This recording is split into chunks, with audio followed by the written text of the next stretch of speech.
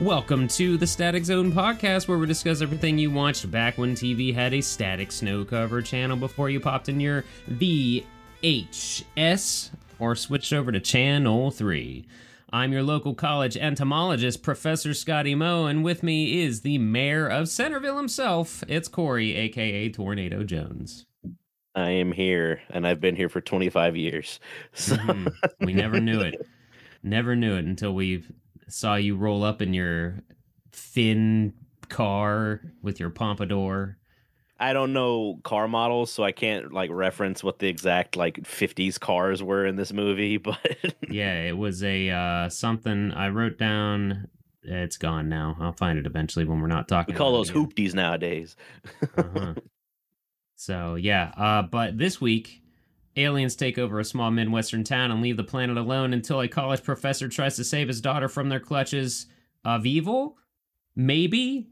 I don't know what they were doing, but that's right, it's Strange Invaders, the 1983 sci-fi classic you've never heard of, and that I learned of through the In Search of Tomorrow documentary. This movie is available on Tubi, the streaming service Tubi, and for free. Incredibly overpriced on DVD and Blu-ray. So doesn't even deserve people to buy it on DVD or Blu-ray. Watch it on Tubi. I was very surprised it has a Blu-ray thing because I'm just always curious. There is a Who released it? Oh boy, don't ask me that. Was it a Vinegar Syndrome or a Shout Factory? No. That it's dead to us. So yeah, exactly. Yeah, cast and crew of this here thing though. The director Michael Lachlan has only directed 3 movies. This is one of them. Good. Another one called Strange Behavior, not at all associated to this movie. And then also another one called Mesmerized. He produced a lot, but he's only directed 3 things. And then we'll go through. I wonder if most of his producing was after these movies were made, because if so, that would make a lot of sense. So. I have everything up besides what I needed. I had the factoids and fun facts up still instead.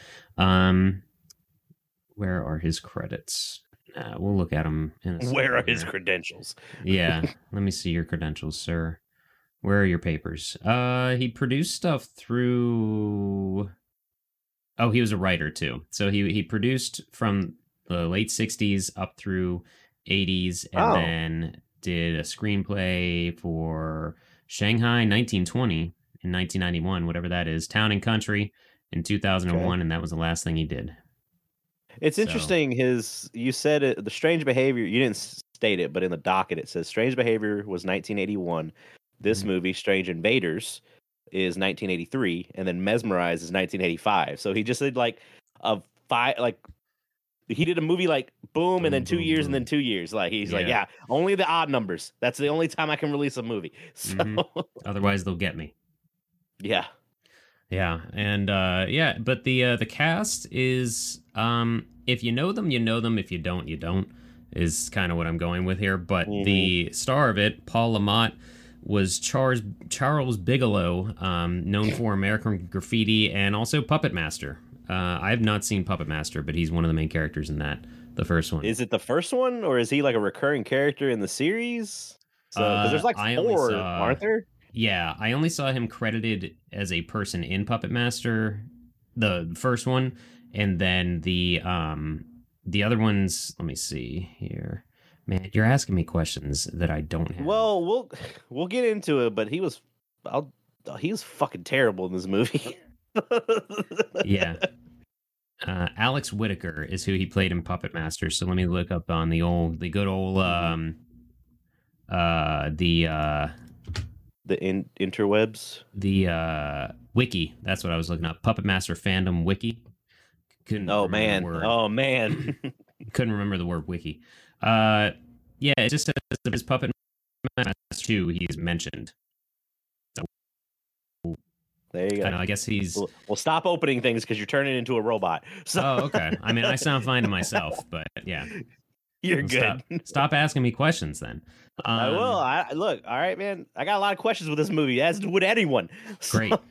So Nancy Allen is also in this as Betty Walker. She is the only person I recognize until we'll get to the other guy.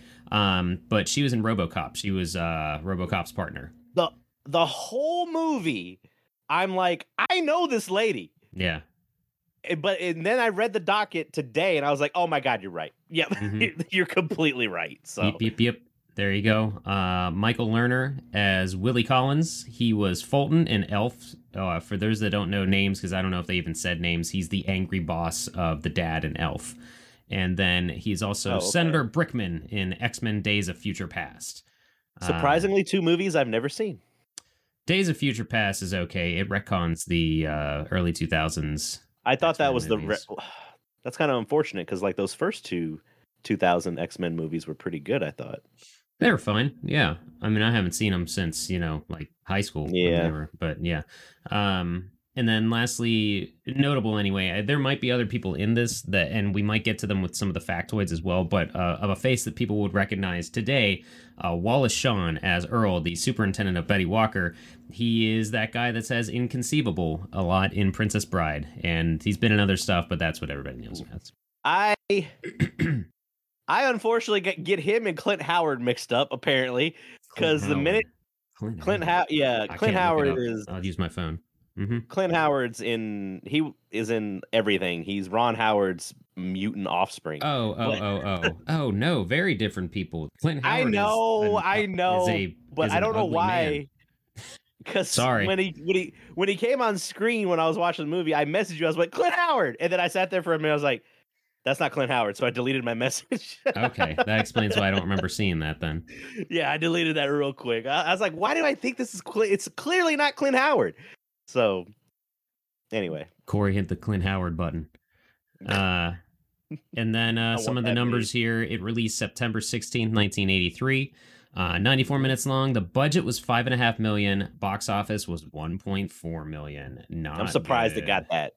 Yeah. Well, did you look at the numbers page?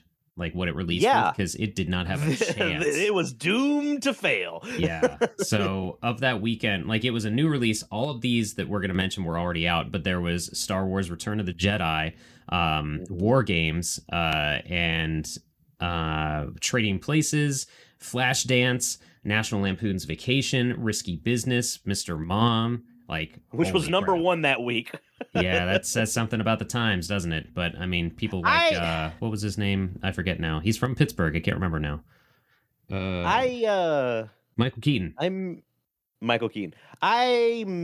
Because previously, before we'd done this podcast, we used to do a movie thing for Megavisions, and we did one on War Games. Yeah, and I forgot how much I loved that movie. It's okay. It's okay. Yeah, it's slower than I remember because I had never seen it until that. Oh, okay. Yeah. No, I remember that was a movie that I watched. It was a sick day movie. It was something that was on USA, and they trimmed it down because I did not. When we watched it again for the sideshow, I did not remember a lot of that. But yeah, maybe we should start sharing links to the sideshow because we talk about it as much as we talk about Vinegar Syndrome, Shout Factory, and MST on this show. Let's just do the episodes over again. Yeah. Redo. Remix. It's been long enough. And for what it's worth, I did just watch Trading Places because I remember really liking that, and I forgot about a hugely problematic part in that movie, and it just escaped my brain, or I've only seen maybe a public television version of it that maybe didn't include that. But Rachel was just shocked, and I was like, I don't remember this part. I'm sorry. Yeah, I think it played on. I remember seeing it on TNT, and I would see it. I think they played Trading Places on Comedy Central sometimes too.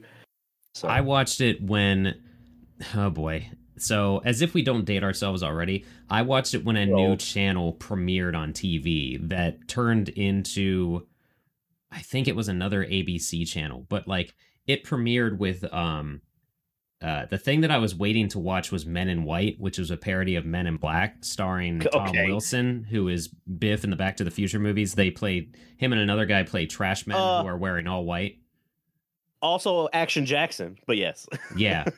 But I remember the night of like premiering, besides all the like live, things with hosts of the channel, they were showing the movie The Man with Two Brains, Trading Places, and Men in White. I'll have to look up what channel that was, but yeah. But like that might have been like an area that you lived in channel, because that doesn't sound it was familiar. it wasn't a local thing. No, it was something off of ABC or CBS or one of the big three or whatever. NBC. And to modernize what I said, kind of like when a new streaming service premieres, everybody, if a new channel showed up. So I remember when Netflix was first starting, and they had I was like, this is garbage. They don't have anything on it. Now everything's on Netflix. And they making the bill go up every month. So yeah, they sure are. It's the only thing I'll probably keep forever though, because it has a lot of things consistently for no reason. It does. It really does. So we watched Strange Invaders. That's too many Stranger Things Invaders. Yeah. Stranger Invaders. All right, so how do we want to do? Is this a movie that we want to break down scene by scene? Because we could do it. It's gonna be hard to keep. I got mixed up. As always, I took way too many notes. And again, I want to preface this that I saw parts of this movie in the 4.5-hour documentary In Search of Tomorrow. Granted, 20 minutes of that are the Kickstarter thank yous, but that's how Still I learned of it. Hours. And literally all we saw was like small town creepy people and then the prosthetics. And like, so I was like, whoa, what is this thing? Oh, you mean 15 minutes of the movie? Yeah. That's what you saw? So and then we gotta sit through another fucking 65 minutes of it? They showed quite literally the best parts, aside from the shriveling people and the killing of a child. Yeah, that's when I went, oh yeah, okay, yeah, we'll get to that. But that's when I was like, oh, the horror, okay. Yeah. Yeah, I was confused too, like, because the way that it starts, it really feels like a horror movie more than a sci-fi movie until like feels like a Stephen King halfway movie through, or like Stanley what's his name? Kubrick, yeah, like him, because he doesn't just a lot of long shots or a lot of quiet. There's barely a soundtrack to this thing, and when it is, theremin. It's weird. Like yeah, if you want to hear the lead singer of the band, a theremin, then this is the movie for you. Well, the movie starts with the fastest crawl I've ever seen in my life. Yeah, it's weird how quickly things progress, and then it's just like, hold on. I have the crawl pulled up because I want to read it. Okay, great. Yes. I have one quote, but that's better if you have the whole thing. So 50 seconds into the movie, it says, it comes this little crawl. It's got like a background of like, it's panning over it says Centerville, Illinois, 1953. And it says, it was a simple time of Eisenhower, twin beds, and Elvis from the waist up. A safe, quiet moment in history. As a matter of fact, except for the communists and rock and roll, there was not much to fear. Not much at all until that night. Except for the Reds and the Rock. And I just went, what did I say to you? I messaged you right away, and I was just like, could bring up that's a hell of an opening crawl. Yeah. See, listeners, I know that I'm excited. I get a good feeling to be excited about an episode when Corey and I have one-sided conversations about the movie as we're watching it. Yeah. Well, because we never watch these movies together.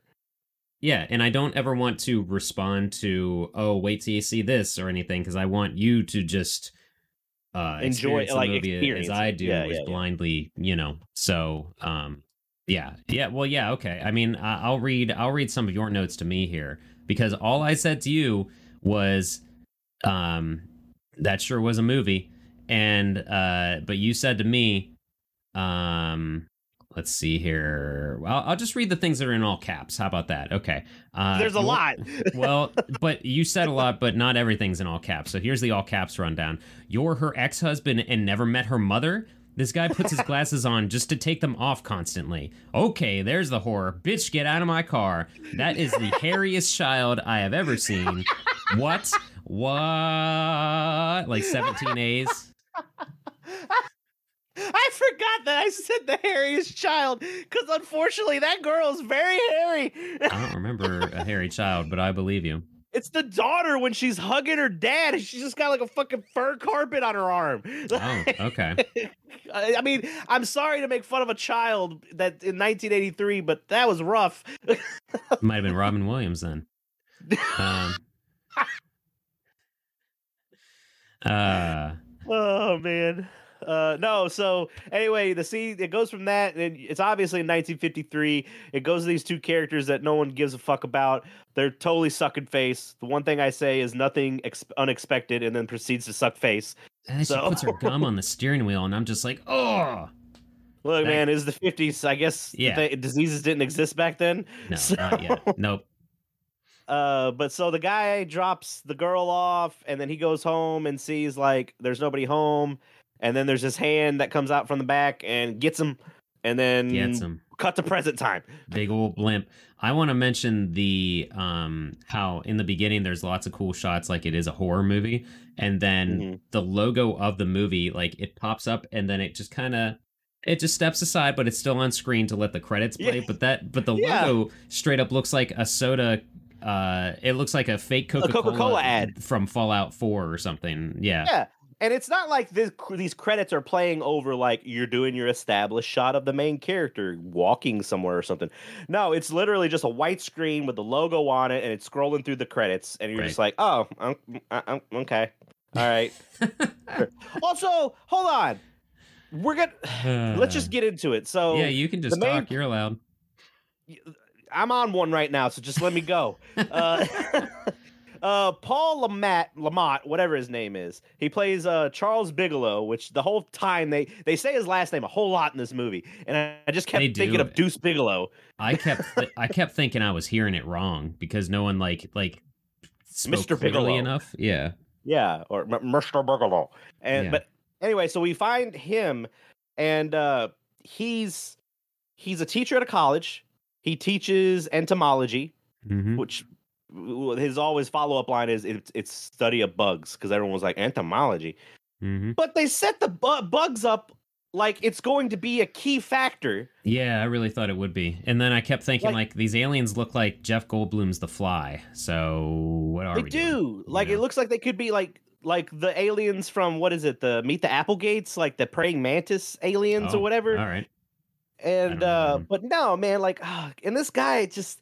He might be good in American Graffiti and he might be good in Puppet Master, but he's fucking garbage in this movie. He looks like he's one of the aliens. Like I don't know, I don't want to make fun of his physical features or anything like that, but he's very like walking around like he's just got big ass arms, big long arms, and he's just the emotion's terrible. His delivery of lines are just like, what do you mean you're leaving the daughter with me? And you're just like, what the fuck is going on in this movie? And you're like not sure if he's about to leave a room or say something or what half the time. Oh, I didn't catch that. The beginning of the movie does say 25 years later at Columbia University, New York. Okay. Yeah, but so he's a professor, and I guess that's all we need to know, sort of, or something. He doesn't have a handsome protagonist face, is what I'll say. Oh, no, he's not like likable Joe at all. They really didn't. Yeah, I don't know. And I don't know. They didn't set him up. I mean, they barely set him up and weren't. I don't know if this was supposed to make him likable or not, but he goes into he gets to his apartment with a small ass fridge and gives his dog it's a studio beer apartment. Into his dog's fucking food bowl. I'm like, what the hell? The 80s, I guess. And then also puts his food in there. Did he pour beer in that? Yeah. So, because I got excited, because there was a dog, and I get excited when there's a dog in a movie, and then I'm like, oh no, that's animal cruelty, definitely. But well, let me read a message from you. Let me read a little dialogue we had. Joey the dog. Yeah, so you said, let me find it real quick, because I can't see where it was. But you said, oh man, I don't think this dog's going to make it out of this movie. And I said, Scotty, if the first movie that we ever watch where a dog dies is a movie you recommended, I'm gonna give you shit. But yeah, I was you scared. got super lucky at the end, is all I'll say. You got Hell yeah. really lucky because The that dog MVP. was super fucking dead. Yeah. Yeah. The reason, I mean, this movie, it's so unclear and yet very clear at times, but it very clearly made it seem like this dog was about to die when this guy goes to the small town where he thought his ex-wife went to visit her mother, and like when he shows Because up and gets a hotel her mother room. died. Yeah, which was also weird. But like what I'm getting to is like the line that made me think this dog's as good as dead was when he checks into this hotel, motel, whatever, and the guy goes, keep that dog locked up or something like that. I'm like, oh fuck, this dog is dead. Mhm. If this movie kills a dog, I'm gonna punch a TV, you know. But good old Joey So the dog. yeah, I mean, to backtrack a little bit on what you said. So yeah, he's at his one studio apartment. He's got a girlfriend apparently, I because there's a think girl there, a Yeah, lady with we her- never see after that scene again. with her fucking stylistic USA sweatshirt and skirt. Yeah, it's fine. It was the 80s. She's a Like, well, almost a it kind of sock maybe she was a college student, so maybe he Mhm. was kind of. Extra credit. But then his ex-wife shows up, Margaret, with their daughter Elizabeth, and says, "Hey, I have to. My mother passed away. I have to go home and take care of that. Can you keep Elizabeth for a couple days?" He's like, "Yeah, absolutely, sure." So it's Right. not like he's an asshole dad or anything. Like he takes care of her, and within the next 2 minutes, apparently the span of a week and a half go by because they're constantly like trying to call the mom. They're not getting because she went to Centerville. Centerville is the main focus of the whole fucking movie, Mm-hmm. and Which is a town. they by can't the get way. a do what? It is a town, by the way, in Illinois. Oh, okay, I didn't know that. Yep. But yeah, he's finally like he's trying to call through, and they're like, "Oh, the lines are down. The last time this happened, like they were down for like 2 weeks." So finally, he's like, "All right, I'm gonna take my daughter to my mother's and leave her there while I go to Centerville and try to find my ex-wife." And so he goes to Centerville, and granted, this is the first 12 minutes of the movie. I counted it. All this happens in the first 12 minutes. And you're like, boom, we're in Centerville. So he gets there. We get the dog park. He's that's the thing is his daughter's last name, or no, his wife's last name is Newman. So Margaret Newman. He Right. gets to Centerville. He goes to the place that says rooms for rent, and he says, "Do you know a Margaret Newman?" He goes, "Well, I know all the Newmans because I'm a Newman." And I don't, or he's like Alma Newman because Alma Newman was Margaret Newman's mom, and she died. And he's like, "I don't know anything about an Alma Newman," and I'm just like, this dialogue is killing me. So, and then he's finally like, "All right, it's $7 a night for a room," and I'm like, "That's a goddamn steal." So, Yeah, because it's still 1958 there. yeah, and so, but yeah, he does the line where he keep that dog locked up. Obviously, doesn't like the dog and all that, and so he goes out, he puts the dog up, and he starts like looking around the city. And he gets to this church where he asks some of the locals too. He's like, "Do you know an Alma Newman?" And the guy's like, "We know all our neighbors and we don't know them." Yeah. And it's just like, what the fuck is going on in this? And he gets to a church, and then like, I didn't even know the church was going to be an important fucking part in the movie. Uh-huh. Because when he gets to the church, then he hears his dog like howling and all that stuff, and he finds out the dog's gone. So now he's trying to find his dog, and then it's he realizes things are going really weird in the movie, in the city or in the town, I guess you could say. Mm-hmm. And I mean, you could stop me at any time you want, because I can just keep talking about this opening, all these scenes. So Well, I looked up here. I have the wiki up, the Wikipedia up. I have the IMDb up and other stuff. And I wanted to double check that it was in Centerville, which it was filmed on location in Centerville, Illinois. And when I hover over the link for Centerville, Illinois, it reads this. Centerville is a city in St. Clair County, Illinois, United States. The population was 5,309 in 2010, down from 5,951 in the 2000 census. On May 6, 2021, the city ceased to exist. But then it says being incorporated into the new city of Cahokia Heights. But for a second, I was like, oh, God, what happened? Is this like one of those wait, if it's nuclear test Wikipedia, you sites? can go in there and edit it and just take out that last part. I could, yeah.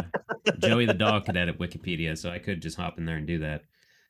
Oh, that's right. His name is Joey, isn't it? Joey the dog. Yeah. Joey the Husky.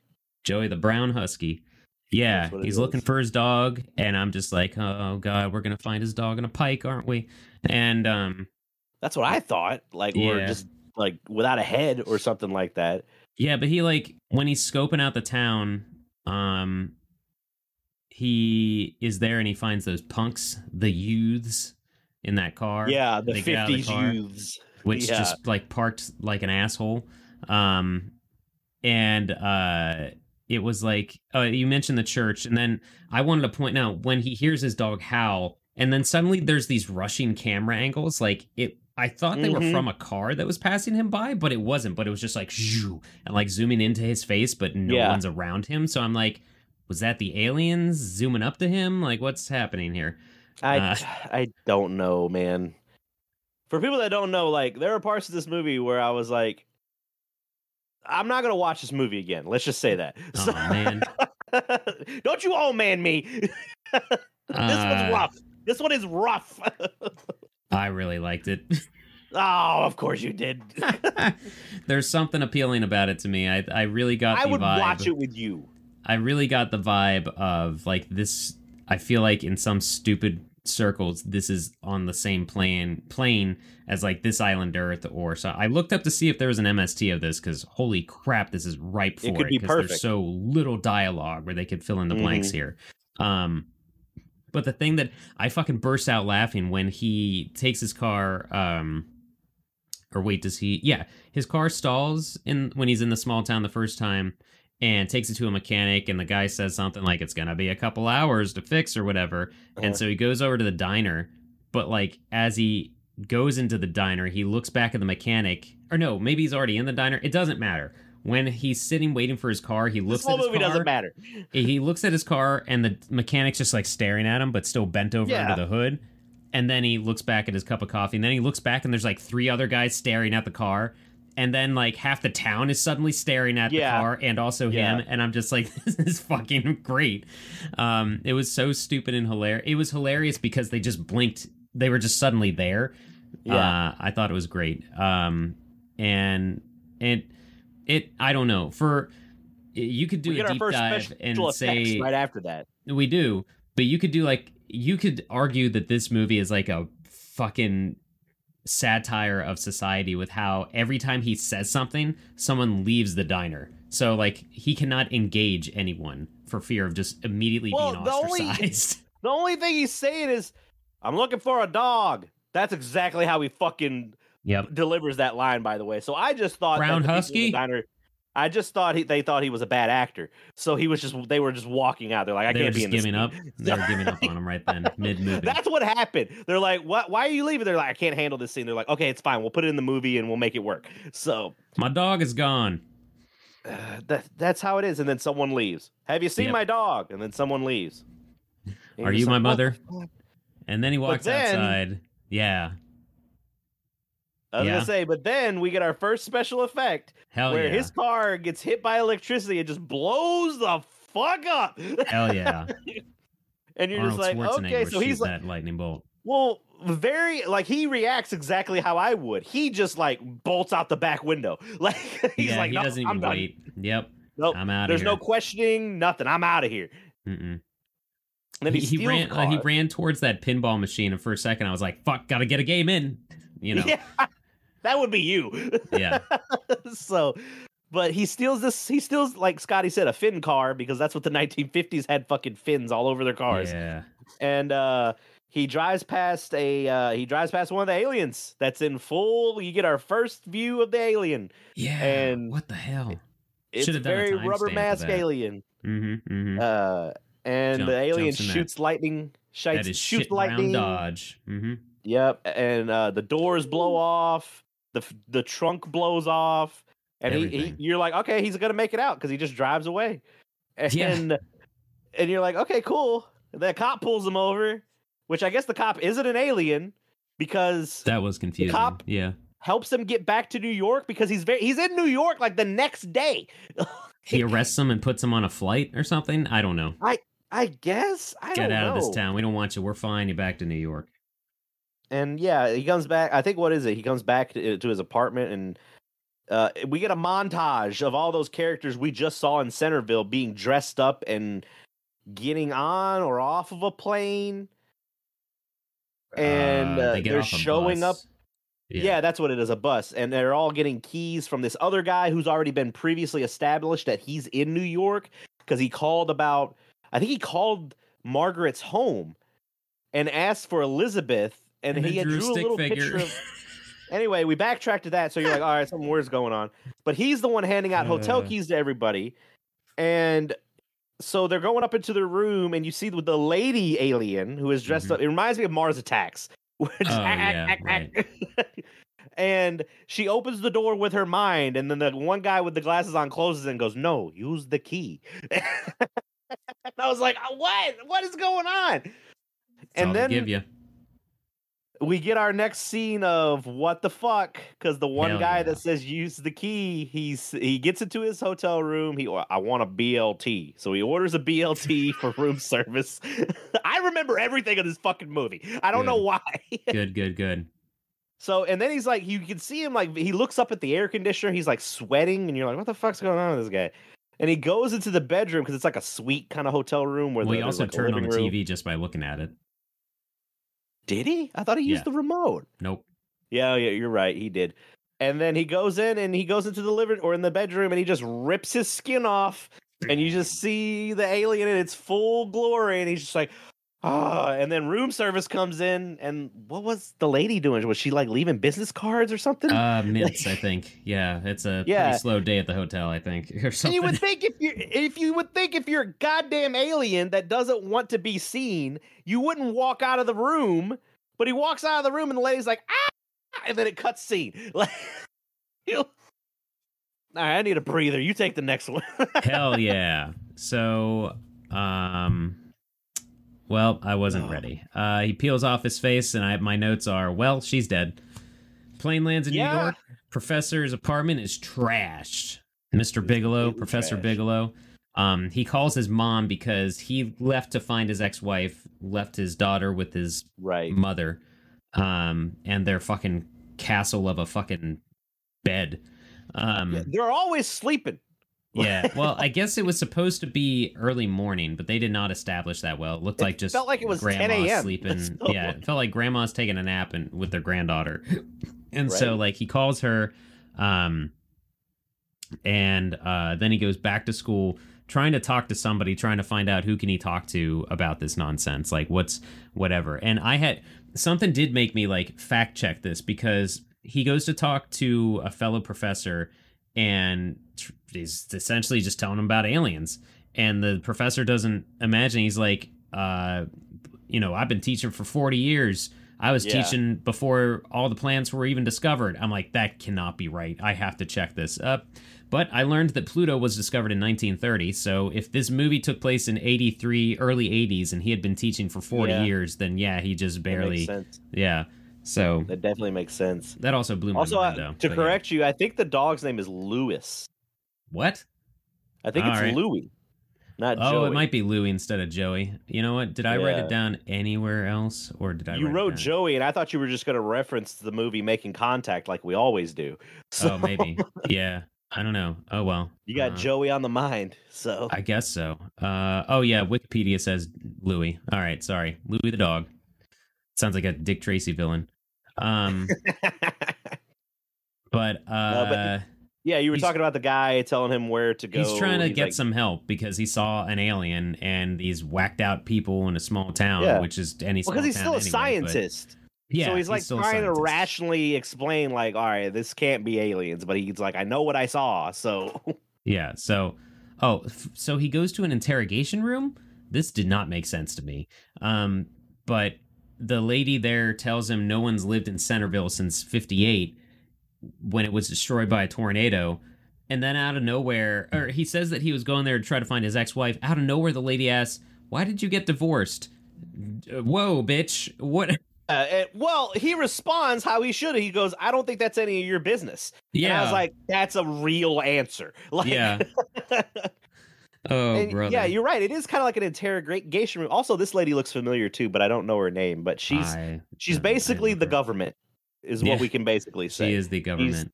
The CSI or CIA. That's the word I was looking for. Or something like that. CIS. Yep.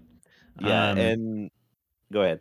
Yeah, she she kind of jokingly asked, did the alien look like this, like this, like this, and showing pictures of aliens and Cartoons. drawings, and then a picture of a dude on a I megaphone. I don't didn't know if get that that. was the Hold on, your director. audio I don't dropped know out who because that. it's on my side. But hold on. What's that? There we go. All right. Sorry, voice meter decided to do an update real quick. So, Oh, sweet. uh, Um, I didn't but no, I know understand what you're who talking that about. dude on the megaphone was, and I don't. they don't even mention him in the factoids of this movie. It has to be like some kind of sports coach or something like that. If anybody Oh, watches right. this movie and Yeah. knows what it is, for God's sakes, tweet at us and let us know because Right. we don't get the. It's like, have you ever seen the movie Top Secret with Val Kilmer? No. It's the it is it's a parody. It's the Zucker brothers. It's Okay. Zucker brothers do very good parody movies before, and this was before like Date Movie and Scary Movie and all that bullshit. Oh, yeah, yeah, yeah. But there's a joke in that movie where it's about a Pinto, the car, The car that where it blows up. gets it gets slightly rear-ended and then it explodes. Like no one's gonna get the Pinto joke. It's like Oh, yeah. it's like a joke Right. of its time. Yeah, very So much so. I feel like Mhm. this is another one of those, and I'm just like, what the fuck? It must be. It must be. Because, yeah. So let's see here. But he basically finds no help and goes to buy a magazine or something and finds a newspaper with that alien on the cover. With our The Informer. movie title. Right. It's literally just says Strange Invaders, but no one ever says that. It's just there. Yep, no one ever says it. So, and then the guy that, or the alien person, which we never really like gets addressed or anything. He's just like, I guess he's just like staking out New York, and he's constantly following him. The dude in the fedora, you mean? Yeah, the dude in the fedora. So then he goes to he sees that newspaper article, and he's like, that alien looks exactly like the alien that I saw. I got a lead. So, yeah. So he goes to, what is it? Not the Inquirer. It was the Informer. The Informer. I think is Mm-hmm. Yeah, and we meet what was her name? Betty Walker.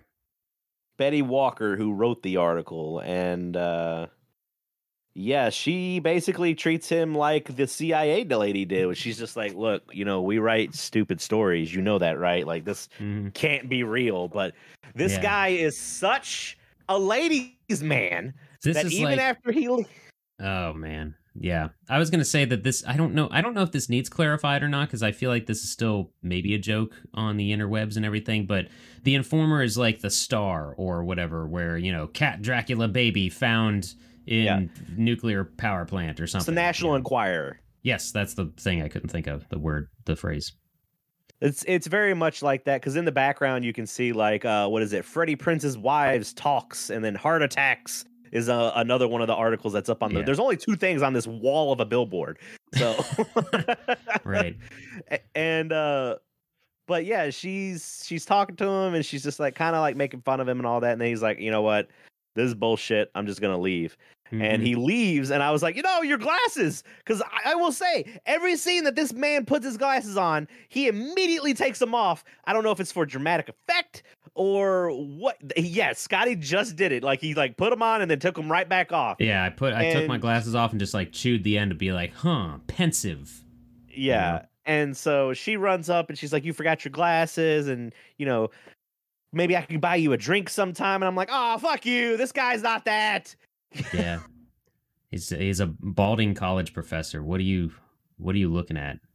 It's just he's unlikable. Usually, if you're gonna have an unlikable protagonist in the beginning, they do something, or you reveal some kind of information about your protagonist that you're like, okay, I get it. He might be a little hard ass, or he's just like non-emotional because of this shit that happened. No, this guy's just a shitty actor. Yeah, he's not sleazy. But he seems greasy, if that makes sense. He seems like he just doesn't want to be there.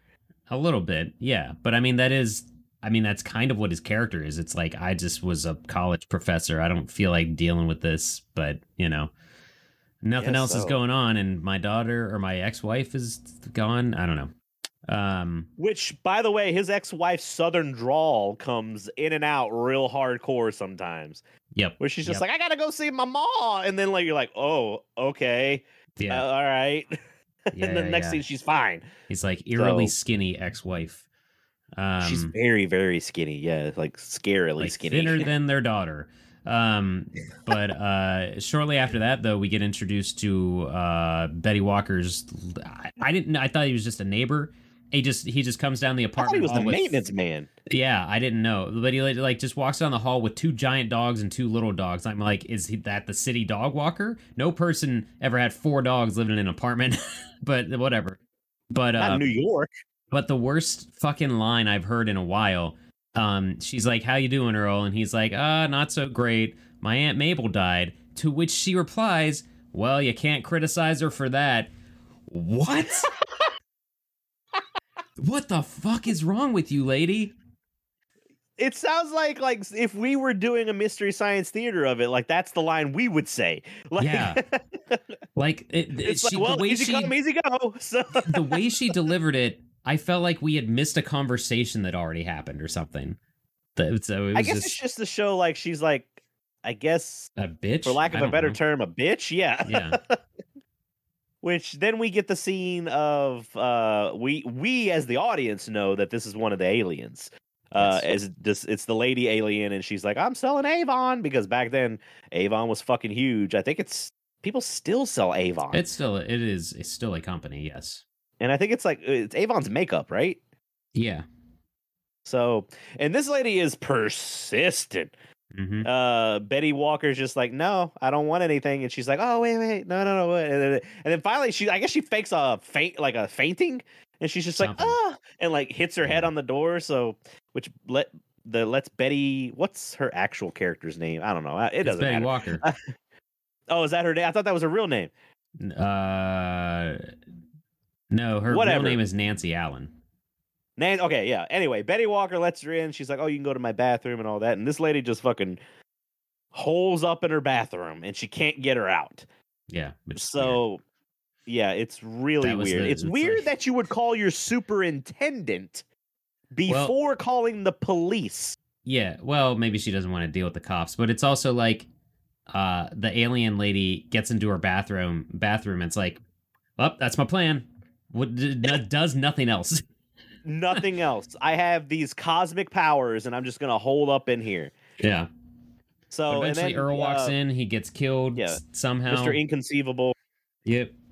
And he gets shot right in the gut with an electric beam. Yeah, pretty insane. And then she's like, and I think it is an alien. What's up? I messaged you, and I was like, no, not Earl. Yeah. Oh boy. Oh my god.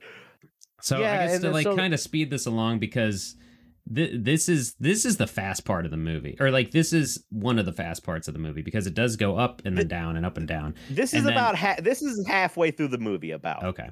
I wanted to mention that like she realizes she's an alien, or Betty realizes she was dealing with an alien, so she tries to escape, and then she finds. Well, hold on. Did I get ahead of myself? There's a key part that we missed, because after she finds Earl shot, like he's laying on the ground like dead. So and the alien's gone, like she's not in the bathroom anymore. So she calls the police, and the police are like, I guess the investigator pulls her aside. She goes, and anytime I've ever seen somebody shot, there's always a body, and then you look down, the body's gone. You're like, what the fuck's going on now? More theremin. So yeah, more theremin. Also, did you see how the musical is what this should have been? Yeah, did you see how she was getting questioned, how the cop was standing? He was like behind her couch talking to her. It was very weird. Yeah, it's like, well, why'd you wedge yourself back there? Yeah. Yeah. But then you're right. She goes and she's got to be like, oh shit, this stuff's real. I'm gonna go find Mr. Charismatic. Mm-hmm. Hero of the film, Red from That 70s Show.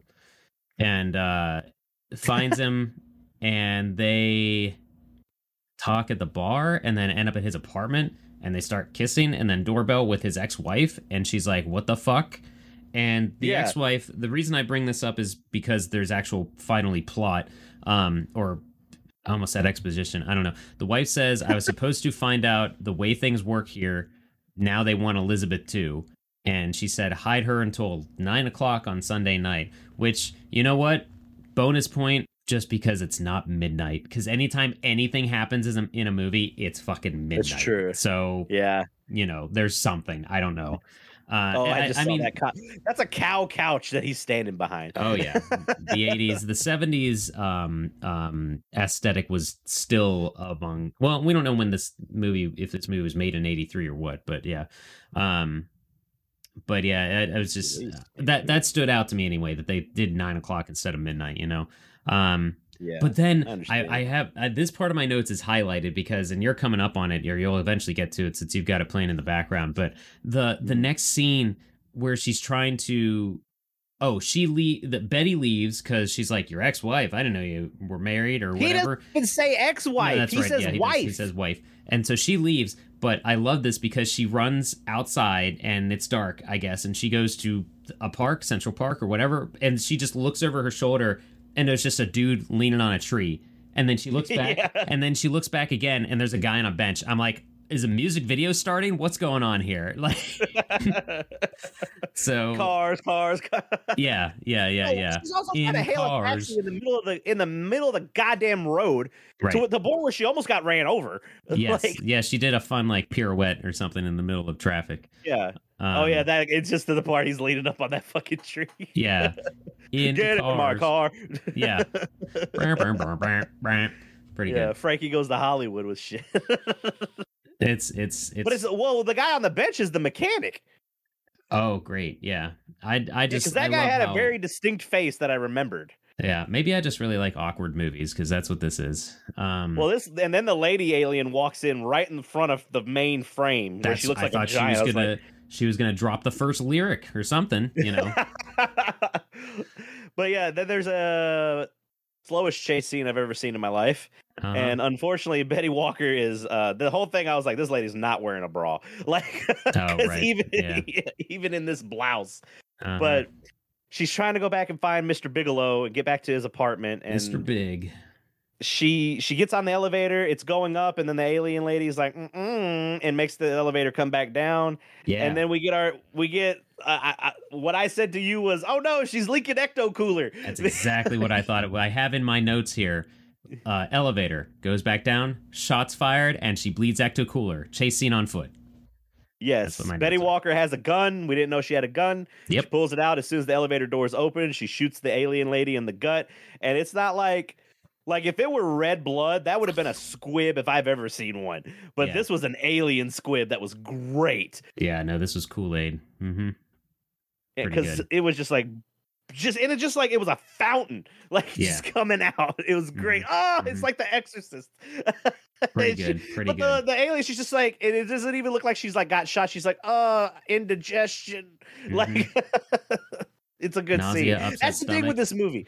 That's the thing with the movie. It has very shocking scenes like that make you remember it, and you're like, oh, this movie is kind of a piece of shit, but that scene was cool, and then we're gonna talk about it because it's coming up pretty soon.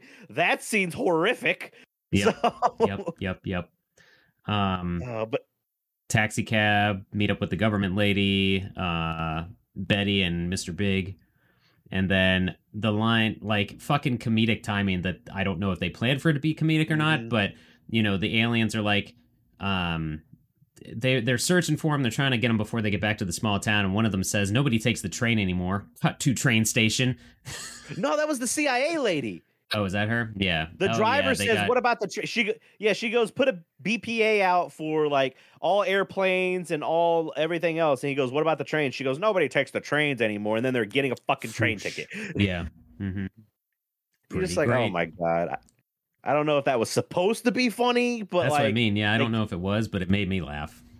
It got a chuckle out of me. So there were a couple. But this movie got I got a lot of cackles out of me. Just a lot of what, you know. Yeah, I was like, what the fuck, like. But we also in this before that scene where they leave the CIA lady or whatever, the lady tells them like they've been here for 25 years. We've had an agreement with them. And like all this other stuff, and you're like, all right, now we actually do get a little exposition. Something. So, but no, I mean, I guess we can say they have an intimate scene on the train. Whatever, I don't care. Intimate as a first date after prom. I don't know. It looked like they were in a literal just train cabin, is what it looked like. Yeah, there was no transition from whatever. I don't know. I mean, that could have been anything. They clearly could not shoot on a train or something, is what it felt like. But uh, so They weren't going to and then Centerville. yeah, that was never clear until they show up at the mental institution, or whatever it's called. I don't know if there's a better term for that anymore. It's an asylum, is what it's called. Well, yeah, in that, yeah. Yeah. So Because they're trying to find the person that submitted the photograph and the story forever ago. Someone sent it in for like 10 years ago. Yeah, forever ago, she said in the movie there was a letter that was submitted with this photo, and then it's never really established that they find the letter or who it's from, or if they said that, I missed it in the horrible dub, but whatever. So that's where they are now. So I also want to point out the fact. So during this time, Elizabeth, who is the daughter, is still at her grandmother's. Sure. But the aliens show up, and this is the most quiet abduction I've ever seen in my life. Like, they literally just walk in, they pick Elizabeth up out of the bed. Grandma, don't wake up.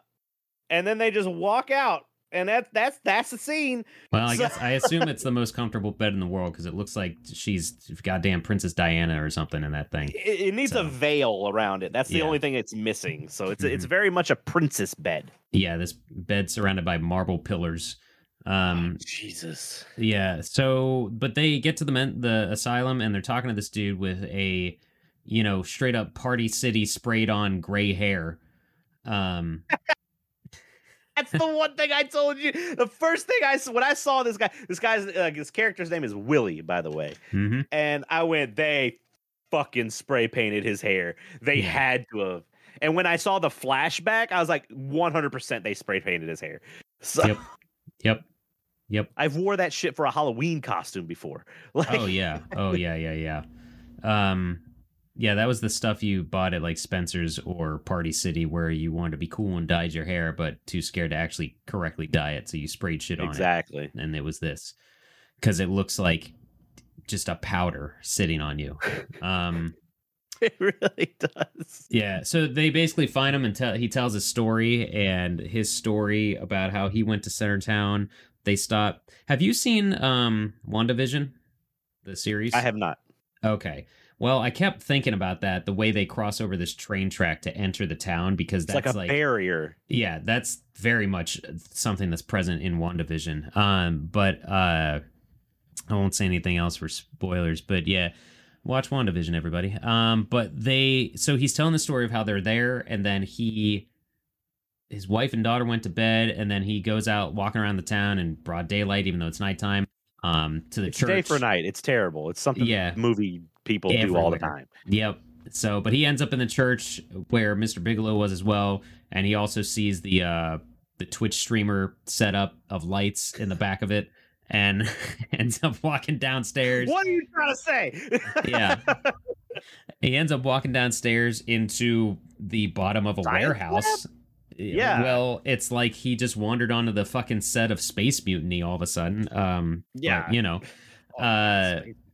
But it's just like then we finally get shit where he stumbles upon these 4 people in lab coats looking at this floating blue orb with like sparkles in it or whatever, and no, he didn't just wander to a Spencer Gifts, and they spot him and he runs away. He goes to find his kid, his son, I forget. His family. He went back to the hotel. Yeah, and he watches an alien like it just brushes the forehead with his finger. Yeah, and what's it called? Like when you want to, sun-dried tomatoes. De-inflate or deflate? Well, yeah, the dehydrate or something. When you not freeze dry food, but you do something to it. You dehydrate food. Is that what it is? Okay. Yeah, when you make like jerky or something like that. The kid just like rolls up, like you just watch his feet shrivel up into nothing, and I'm like, did this movie just kill a child? And it's literally if you took a vacuum, stuck it inside of somebody, and sucked everything out. Yeah. That's exactly what it did. And the kid's screaming the whole time. Yeah, but the kid can hold 10 t-shirts like it's nothing now, just like they say on those commercials, right? Yeah, that's what it is. And you're just like, well, the thing is too, it's not like it's like a quick thing that's seen off screen or anything. Like you see the feet happen and you're like, okay, maybe they're just going to show the feet and then the kid. No, you see the kid's eyes roll back in its head and it like starts and it turns into an orb of light, orb of energy. And it's like, daddy, like the whole time. And you're just like, that's fucked up. Like I said, this movie, the scenes that are good in this movie are good, but there's just so much that is just fucking bad. Well, I think that's what lends to the shock appeal of this is there's so little happening that when something happens, it is 0 to 60, you know? And Jesus, yeah. But the oh my God, it made me think of I don't know who's gonna remember this, but it reminded me of Mighty Max because there's an episode of the cartoon Mighty Max based on the Mattel or Fisher Price toy or whatever. That's the little boy's version of Polly Pocket is what they had it and then advertised it as in the 90s. But there's an evolutionary thing where the villain eventually turns into going from a brainiac to like just turning into an orb of light. And I'm like, oh, what's going on? Why is this making sense to me? This is so stupid. I love it. This scene is great. It's a good scene. And also when the alien's just standing there holding two orbs. With the two orbs, he's like, oh, he's like, justice, look what I got. You know? But you're just like, it's not the level of like The Thing crazy. It's practical effect, which looks really good. Mm-hmm. But it is like, if you would say like halfway to like practical effects of The Thing, you're like, holy shit. Like, where did this come from? Yes. Like, yes. The budget is in these scenes. Also, the guy that plays Willie, he's a better actor than Paul Lamont. Oh yeah, he's the best actor in this thing.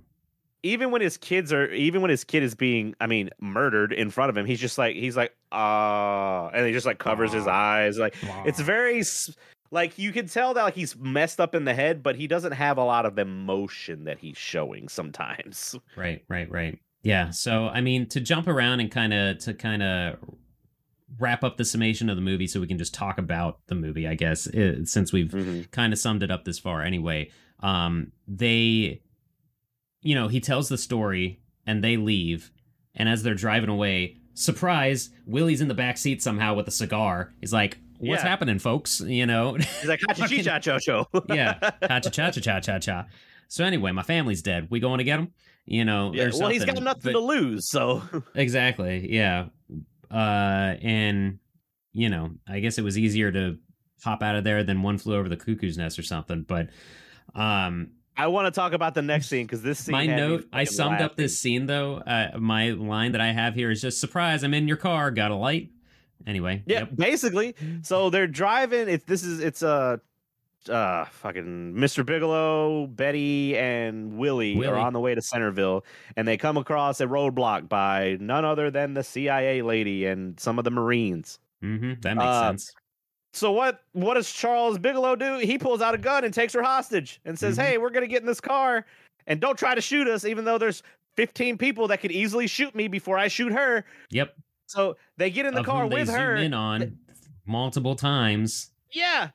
So I thought a shootout was about to happen. They drive around the blockade. They're not even 15 feet past the blockade. And this is when I said, bitch, get out of my car, because they kicked the CIA lady out and they just drive and no one shoots a gun.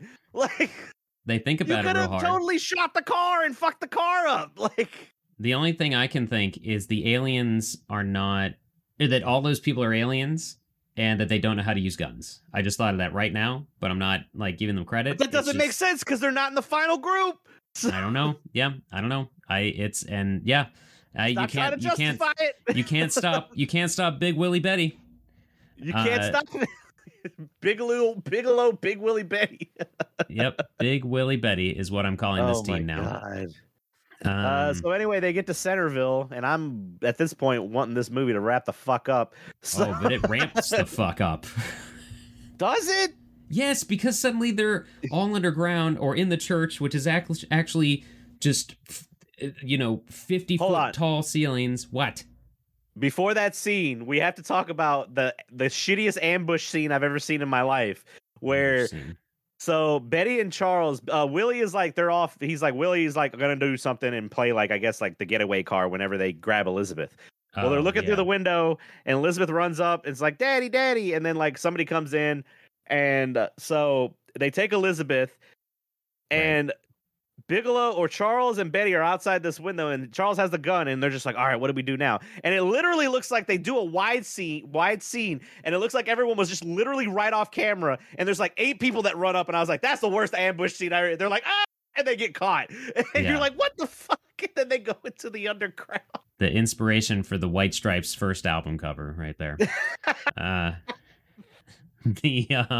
Oh my god. Yeah, that didn't make sense. And also Margaret, Elizabeth's mom, the ex-wife, is like very sweaty right now all of a sudden. I don't know why. if that's just, I get. Maybe it's because because they establish in the movie that the aliens are in human suits that are hot. So maybe, but just her arms. Yeah. So, but then we get to the church basement where the whole town is, and the projected alien boss leader guy is there speaking English. Exposition boss. Yeah, hell yeah. And it's just basically like, good news, everyone. Yeah. You know? Farnsworth. Yeah. And apparently it was a 25-year-old study. They want Elizabeth. Yeah, that's what I like. At this point in the movie, I'm like, are the aliens actually bad guys? Because up until literally this scene, they don't seem malicious until they want the daughter Elizabeth. Like, it doesn't feel like they've done any actual harm, because everyone, because they don't clarify if they kill the humans and then take over their bodies. They don't even actually show that they're taking over someone's body. It just shows that someone's an orb, and we never see like, that was a living person, now they are an orb, now they are an alien. There's never that connection. Nothing. Yeah. So, and at the very end, which we're going to talk about here in a second, it even solidifies that they're not the bad guys. Yeah. So, but then, they run out of there with Elizabeth, the daughter. Betty takes her. Because Margaret, just like, what? Okay, she just goes running, and like, of course, whatever. This is when I was like, I said, is this a chase scene when no one's chasing you? Because like for about 6 scenes, like it does quick little scenes, no one's chasing her. Nope. But then everybody comes out of the fucking woodworks. So, so they get caught. She meets up with Willie, and they're like, all right, we're gonna get the girl out of here. But then they catch him, and then like Willie's like, the lady said no, don't take the child, and then Willie fucking dies. Like, he's an orb now. He gets fucking vacuumed just like his kid did. Yep. Mm-hmm. And he turns into an orb of light. At this point, they get on the ship. Spaceship's here. Penis ship's here. That ship's totally penis. What up? And so they get on there. They're about to take off, and like Elizabeth's like, Daddy, I don't want to go. And Charles Bigelow, whatever, Martinet, is like, no, I don't want to go either. And Margaret's like, Elizabeth, do what I taught you. And she's just like, puts out the fucking devil horns and shoots out lightning. Yeah. Mom's just like, Mom says fuck it and zaps a bitch, and then tells her daughter to do the same, basically. And then they jump out of the fucking spaceship. They jump out of the spaceship, which I guess is just like the height of a roof of a car or something, because they it hasn't taken off yet. I guess. Yeah. And the aliens, they go away. They're flying away. But then I have in my notes here, and jumps out of the spaceship, which is totally not an observatory. Not at all. No. Yeah. Well, and then it pans over, the camera pans over to the church, and you see all the orbs coming out. I was like, oh, this is their fuel. That's why they were trying to take all these humans and turn them into these energy balls so they could leave. So that's what they've been trying to do this whole time. Nope. The aliens leave, and everyone that they turned into orbs come back to life. Peace. And that solidified that the aliens were not the bad guys. Also, when all this happened, I have in my notes here, let's see here. Okay, the orbs are people again from 30 years ago or whatever. So I have in all caps highlighted this bitch. Did this movie just predate the Marvel Endgame snap? Because that is exactly what happened. So fuck you, Marvel. You didn't do it. Fucking, what's this guy's name? Michael Laughlin did it first. Oh, man. Like that's the whole thing. I'm just like, this is Thanos is playing his old news, you jerks. And That's God, it. the fucking interaction when Betty's stuck in the tree, and she's like, "Well, save me." Oh well, when that happened, I was like, "Where did Betty go?" And then like, because I was like, "Oh, did they leave her on the fucking ship?" And no, she's just in a tree. So Yeah. And so yeah, in my notes here I have, well, your mom's an alien and gone now. Sorry about that. This is your new mommy. And then Mr. Bigelow says, she'll be back. No, she won't. She's gone. She was never a human, I don't think. now he has a human alien hybrid daughter. Yeah, with lightning powers. Hell yeah. Which is setting up the sequel, apparently, that never fucking happened, thank God. We'll get it. We'll get it on Indiegogo. And then they're walking out of town, and Louie's back. Fuck yeah, best movie ever. The dog just walks right back. Yep. You got fucking lucky. All the loose ends are tied up. You thought that dog was dead, too. All the loose ends are tied up. We're good to go. Perfect movie. End scene. Look. I will recommend this movie. We have successfully discussed a movie almost as long as it is. Again. We're a shy 22 minutes because this movie is an hour and 33 minutes. So yeah, but yeah, it is technically a film that was shot on film that you can watch. Watch it with a friend. This is a perfect. This is if you have the opportunity to sit down with friends and watch kind of like crappy movies like this. Like this is obviously a movie that's an homage to the 50s sci-fi horror movies. Like that's what like Invasion of the Body Snatchers and all this other shit. Does it do it well? In my opinion, no.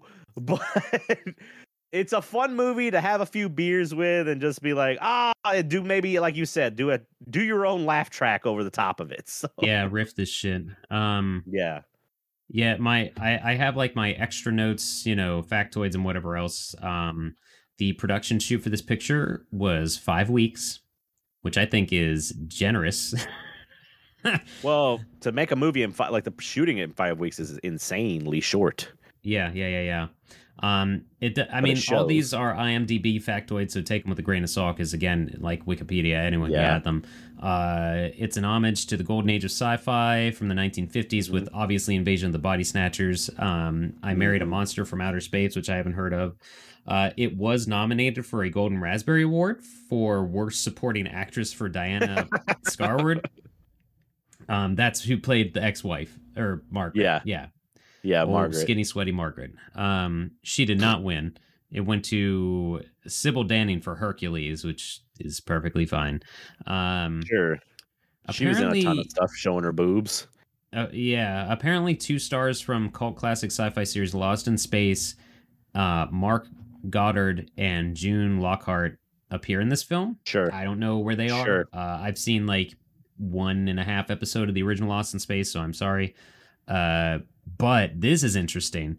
Mel Gibson was suggested by 2 studios to play the lead character, and that would have been interesting. Anyone in the role of Charles Lamar would have been better. Anyone. Like, you could have literally put anyone in that role, and it would have been better. And speaking of him, I need you to go ahead and click on that website that is the official Paul Lamont website and tell me what you see. Wait, did you put this in the docket? It should be in the docket. It's on the it's just the next page over there. So go ahead and what? Whoa. Yeah. Is this a picture of him? Also, did he make this website in fucking 94? Like Sir, you need to tell me what you're seeing, please. Okay, so hold on. Oh my goodness. So what I'm seeing is it's a web page. It says like me, like this is a terrible webpage.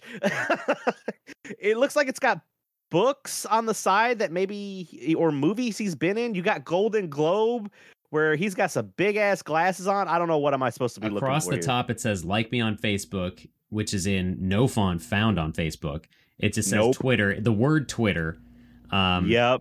Instagram picture, and then it says SAG-AFTRA, YouTube, IMDb, an old picture of him from American Graffiti. Oh my God, the links work. I'm sure they do. And then the background, like clearly not made for a widescreen monitor. The background has the picture of American Graffiti just copy and pasted 1,000 times I was half expecting there to be a guest book at the bottom of this, but there is not for you to sign.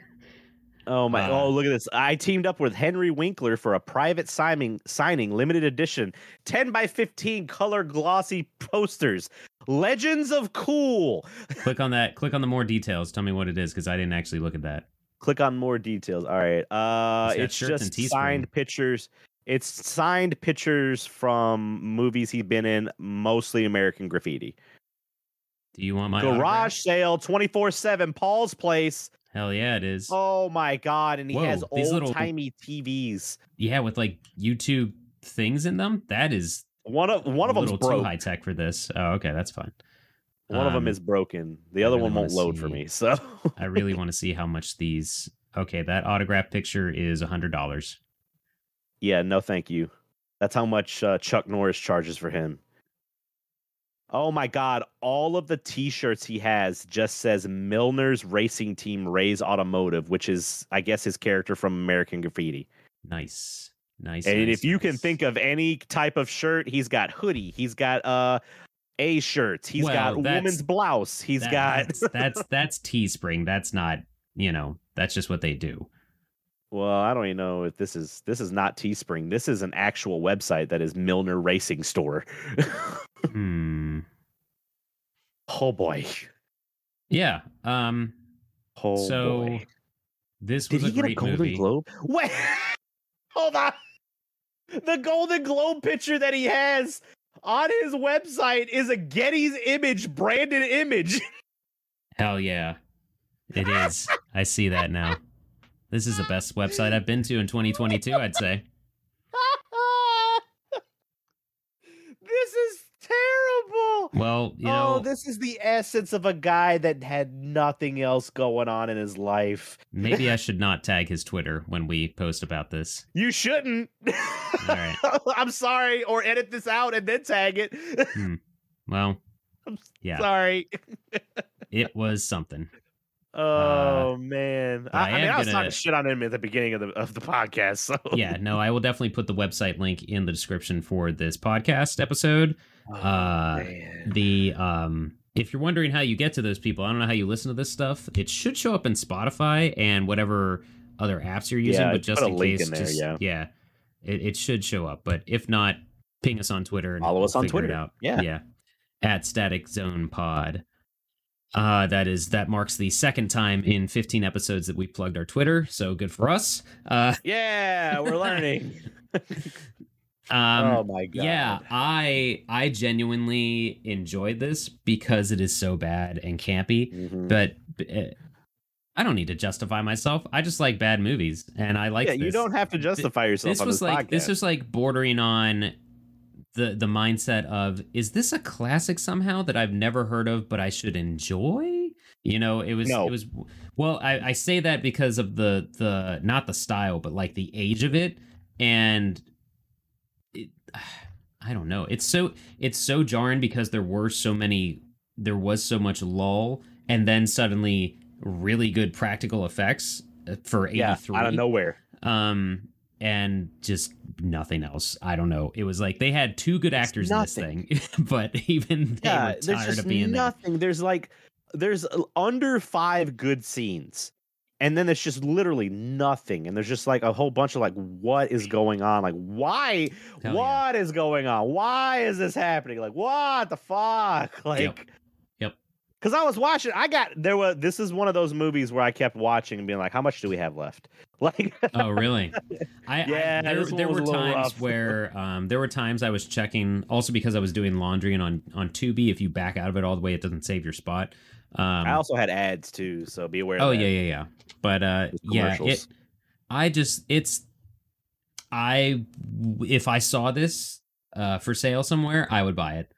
But the Blu-ray and DVD are like fucking ridiculous, and I don't know why. I'm good. So you were talking about streaming services was starting off. Like, this is a movie you would see on a streaming service starting off. So that's what Tubi is. I mean, yeah, you're right. So, look, Tubi has given us Joey / Making Contact and Strange Invaders. All right. and watch. This is gonna be our second highest listened to episode. Like, we can only hope. Tubi, if you'd like to sponsor us, I mean, we're speaking highly of Tubi, you, Vinegar sort Syndrome, of. Shout Factory. Yep. Jesus. Man. I don't like, it's not a good movie, but I enjoyed my time with it to the point Give that, it a like, watch. I watched this on a day off, so Rachel did not get to watch it with me, so I would happily watch it again for her to experience this ride. Hallie walked in when I was an hour in, and she goes, "What are you watching?" And I was like, "It's this dumbass movie I gotta watch for Scotty." So, yeah, I'm doing homework. Basically, I would not. This is not a slight against your wife, but I don't think she's open-minded enough to sit through this at all. I don't know. When we did the one podcast, all of her top 5 horror movies were movies that were based around the 50s. So, and she does love The Birds and Rosemary's Baby. So. Yeah, so she might honestly have the patience more so than your average moviegoer, I'd say, for something like this thing. So I would say watch it with some buddies. Watch it to zone out, and like if you have something else going on, you'll be fine. Because then you'll see a scene and you'll be like, what the fuck, did I miss something? No, you didn't. No, that's when you drink. Is when that happens. Whenever you're like, what's going on, you drink. Yeah, so I would like, quality wise, I give it a 3 out of 5, just because the practical effects were better than most things I've seen from this year. Yeah, but they're very few and far between. Yeah, but like actual quality of the movie, it's a solid 1. But I still say watch it. Yep. I'll meet you in the middle, and I'll give it an overall of a 2 out of 5 million. It's like of the things we watched. This might be an idea that maybe for like our 25th episode or 50th episode or something, we rank all the movies we've seen or something crazy. But I would say, like, in the scope of what we've seen, Don't Panic is fucking awful, but so entertaining compared to this. Yes. So, like, on the scale... There's a reason it won Best of the Worst on an episode of Red Letter Media's Best of the Worst. So. Yeah. And, like, I don't have the list of what else we've watched, but we've had a couple stinkers, but the really 2 notable stinkers are this and Don't Panic. So I'm trying to create a stinkers shit gauge. in quotes. Yeah, I'm trying to create a stinker gauge, I guess, or something. Smello gauge.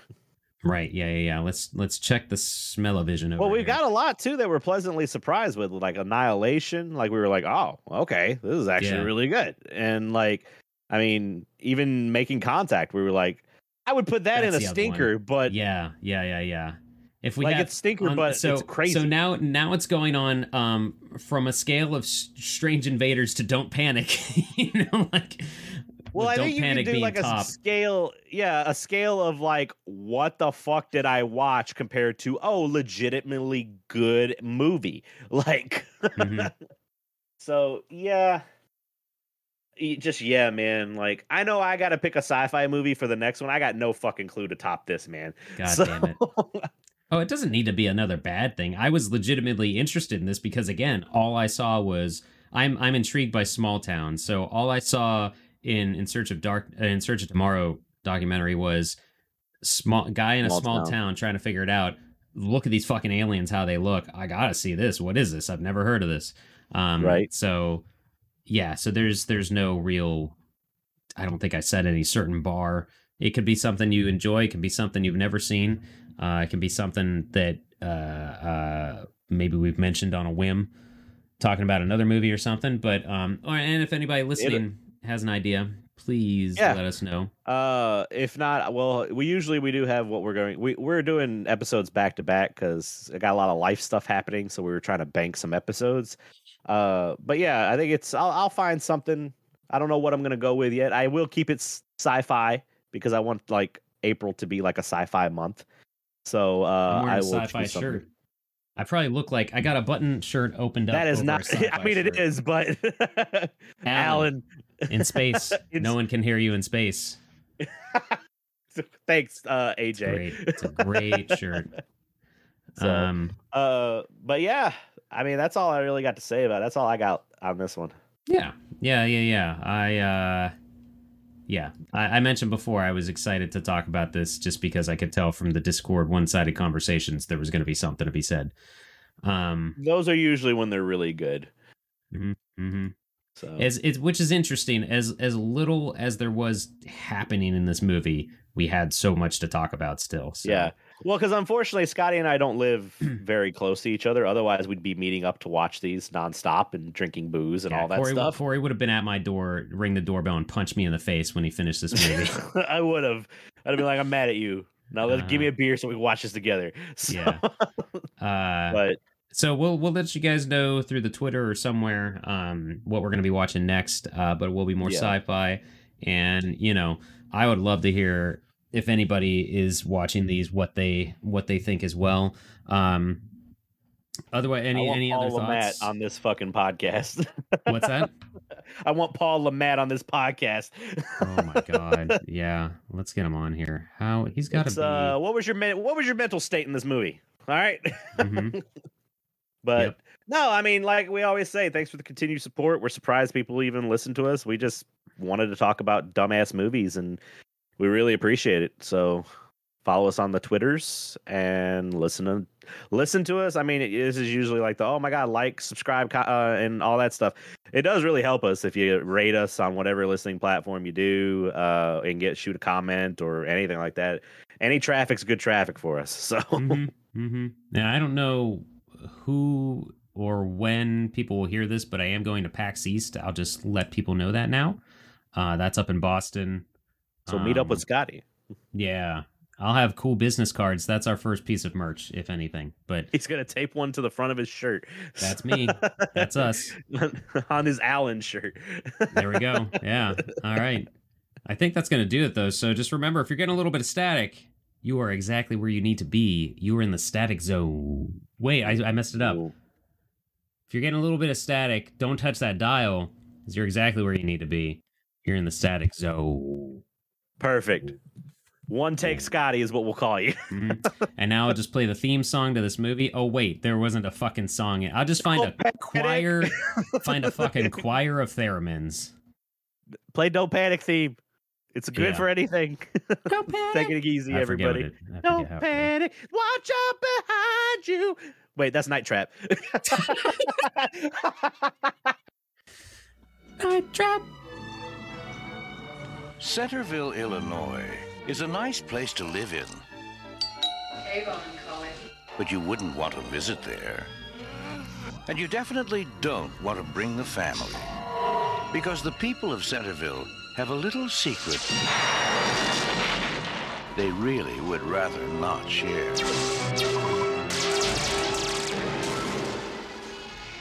Well, this is odd. No one has lived in that town since 1958. I know what I saw. You've intruded on a very delicate situation. I led them right to you.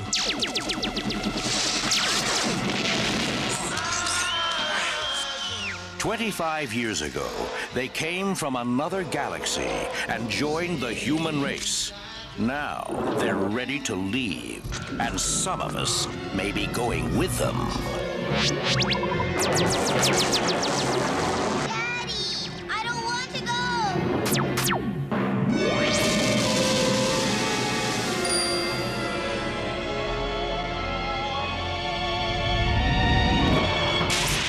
Strange invaders. OBS, that's the word. Okay. Yeah, you got me to Scientists were able to mimic Nessium's. I want to show you this real quick because science is insane and stupid. I guess I could science. I guess I could share it with you. Let me see if this will work. That might be quicker, since I already have it up and ready. Let me know if you can hear it, though. Tell me. Do you see just a mummy voice? I see it. Okay. So go ahead. Scientists were able to mimic Nessium's voice. All right. Can you hear it clearly? Yeah, just don't talk. Okay. Here we go. So this is absurd. I've seen this before. Scientists were able to mimic Nessie Amun's voice by recreating his mouth and vocal cords with a 3D printer. It allowed them to produce a single sound. Scientists That's a channel redemption. Yeah, I've watched that like 7 times. Rachel introduced this to me because a podcast she listens to just recently learned of this. It's not that noise. Someone fucked with this to make it be instead, which is like a dude caught a football in his gut or something. I wish it would have been like Nessie Amun's voice by recreating his mouth and vocal cords with a 3D printer. It allowed them to produce a single sound. Scientists were able to... No, stop. It keeps playing now. Stop. I wish it would have been like the stock footage sound of when it's like that. Yeah, just a slowed down Wilhelm screen or something. Yeah, you could put you could put anything in that. Like, yeah. Well, that's actually like the thing. We found the real video with that, and the podcast that she listens to has the actual recording and stuff. And what's the actual? It's just like higher pitched and shorter. Yeah, it sounds like Steve Urkel was what that podcast was saying that she listens to. Let me find it to at least do you that service to actually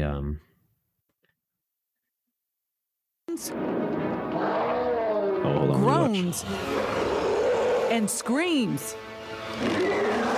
Hollywood's mummies have always given us chills. I still like the Mummy series, at least the first two. This week, researchers in England let us hear what a real mummy sounds like. That's the voice of Nessie It's not much better. Egyptian priest 3,000 years ago.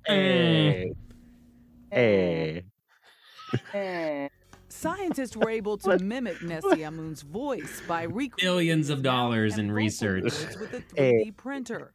It allowed them to produce a single. You know what that sound. looks like? It looks like the thing from fucking Jurassic Park 3, whenever he can do the raptor Nessie sound. Amun was chosen for this research because his remains were well preserved during mummification, and also because there are inscriptions in his coffin about his hope to speak again after death. The other one's funny. A desire in the ancient world fulfilled by modern technology. That